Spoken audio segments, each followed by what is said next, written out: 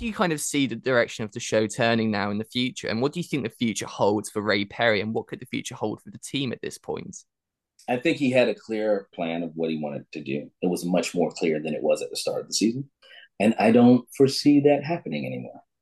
Not the way that he planned it. I think this show is full of surprises.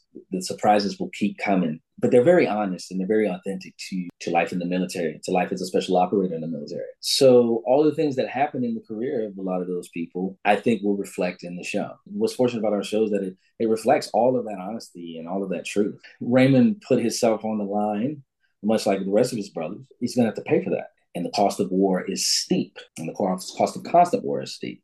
And I think what we'll see on the show is for everything positive that looks like great, that also will come with the cost, and to balance.